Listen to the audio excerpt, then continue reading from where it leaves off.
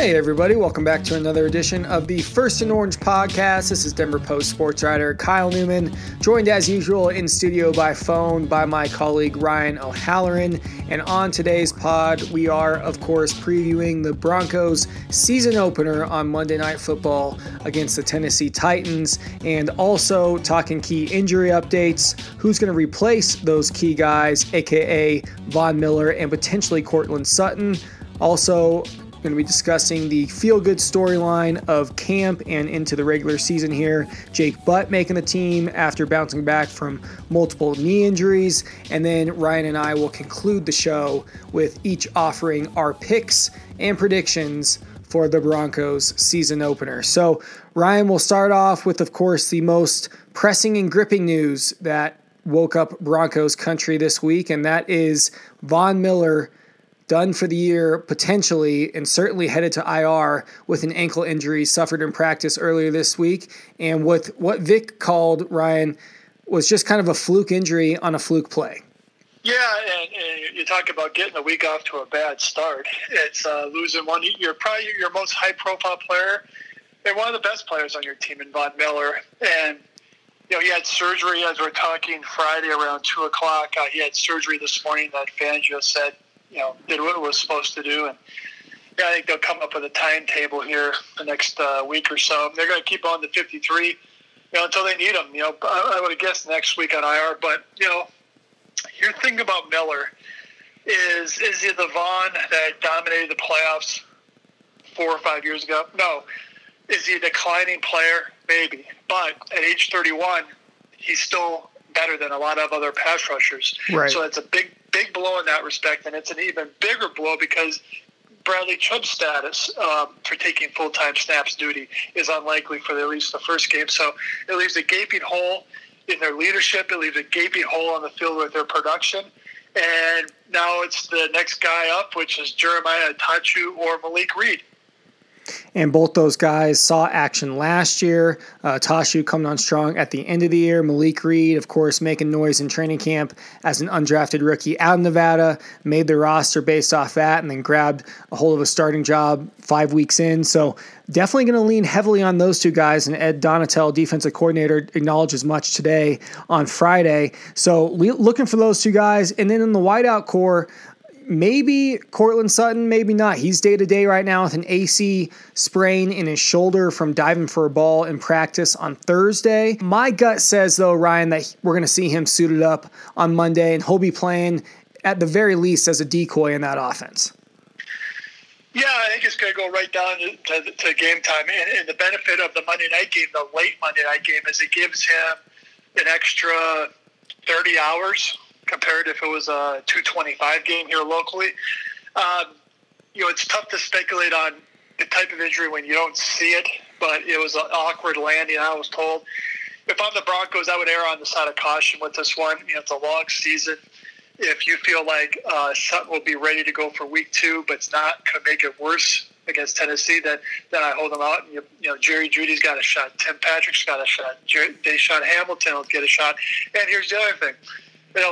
Pat Shurmur could play a lot more two tight end, which we wrote about earlier this week, without Sutton. So, I think they'll be able to handle that in the immediacy.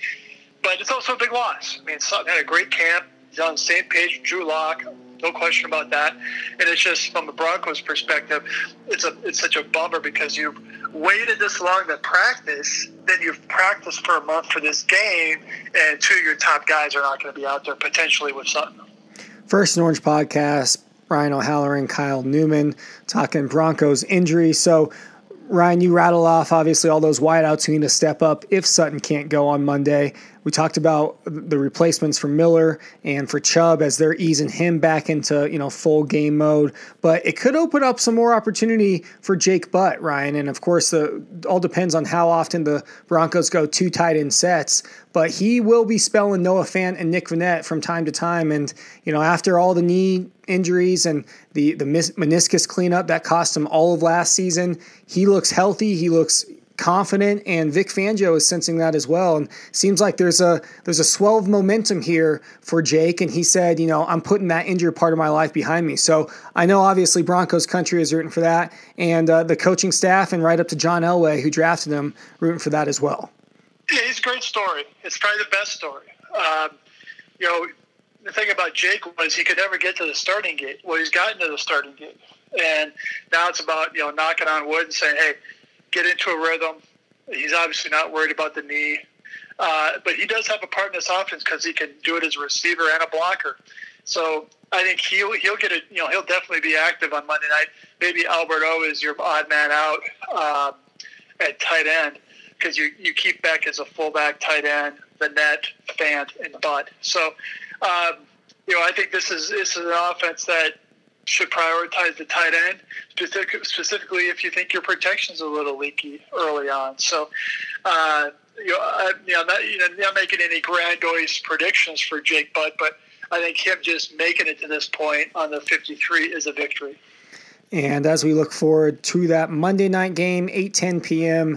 in Power Field at Mile High, of course, no fans allowed at that one. There will be 5,700 fans at the Week 3 game against Tom Brady and the Bucs, and probably escalating a little bit from there in terms of attendance. But no fans at this season opener, and a bunch of things to watch, including Jarrell Casey, defensive lineman, going against his former team, who he said earlier in the offseason threw him to the trash.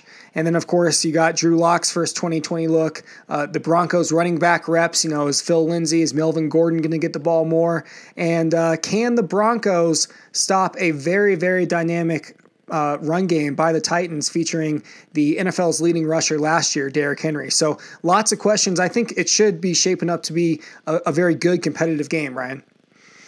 Yeah, and you mentioned the fans. I mean, there's going to be about 500 friends and family of players and coaches in attendance on Monday night, and that's basically a trial run for the protocols for the game day staff. And then, as you pointed out, for Tampa Bay in 2 weeks, 5,700 fans. And if that goes well, maybe you go up to 7,500 or 10,000.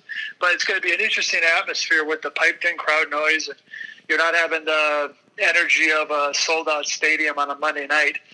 Yeah, but if you look at the Titans come in, it starts with Derrick Henry, the Yulee bulldozer from Florida, played at Alabama, won a Heisman.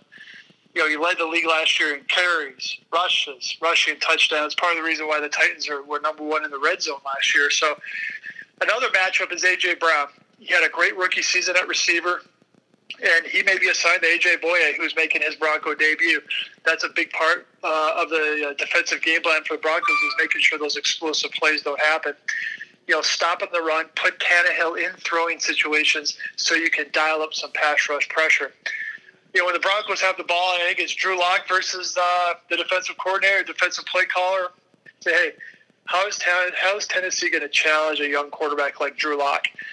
What kind of coverage stuff are they going to do with Sutton, and if he plays, and Judy? So, I always say that Week 1 is my favorite game of the year because there's so much unknown in terms of the wrinkles that the play callers can present, that there's going to be a lot of unscattered looks, and it's about who adjusts best after the first quarter.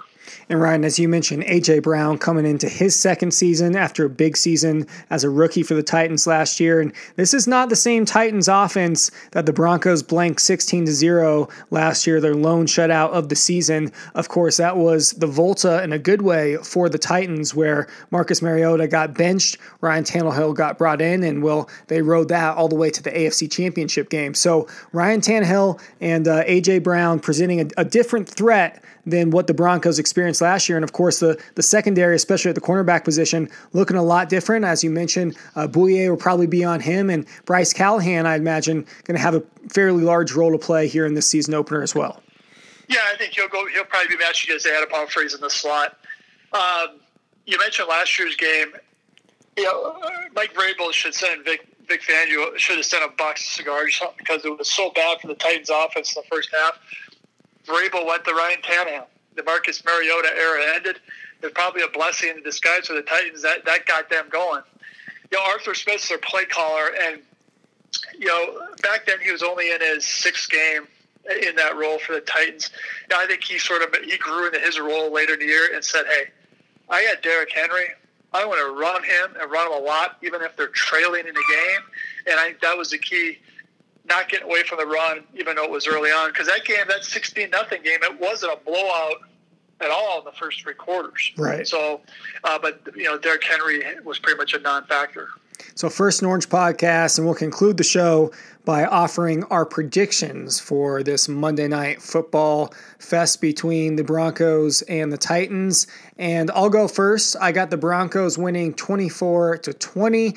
I think Locke will carry his momentum from 2019 over to this game with 3 touchdown passes. I'm calling 2 to Jeudy, while the Denver defense, just like last season, will prevent the Tennessee run game and Derrick Henry from completely taking over. Ryan, what do you think? Well, I picked the Broncos before Von Miller and Cortland Sutton got hurt, so I'm going to stick with that, gosh darn it. I think I like 27-23.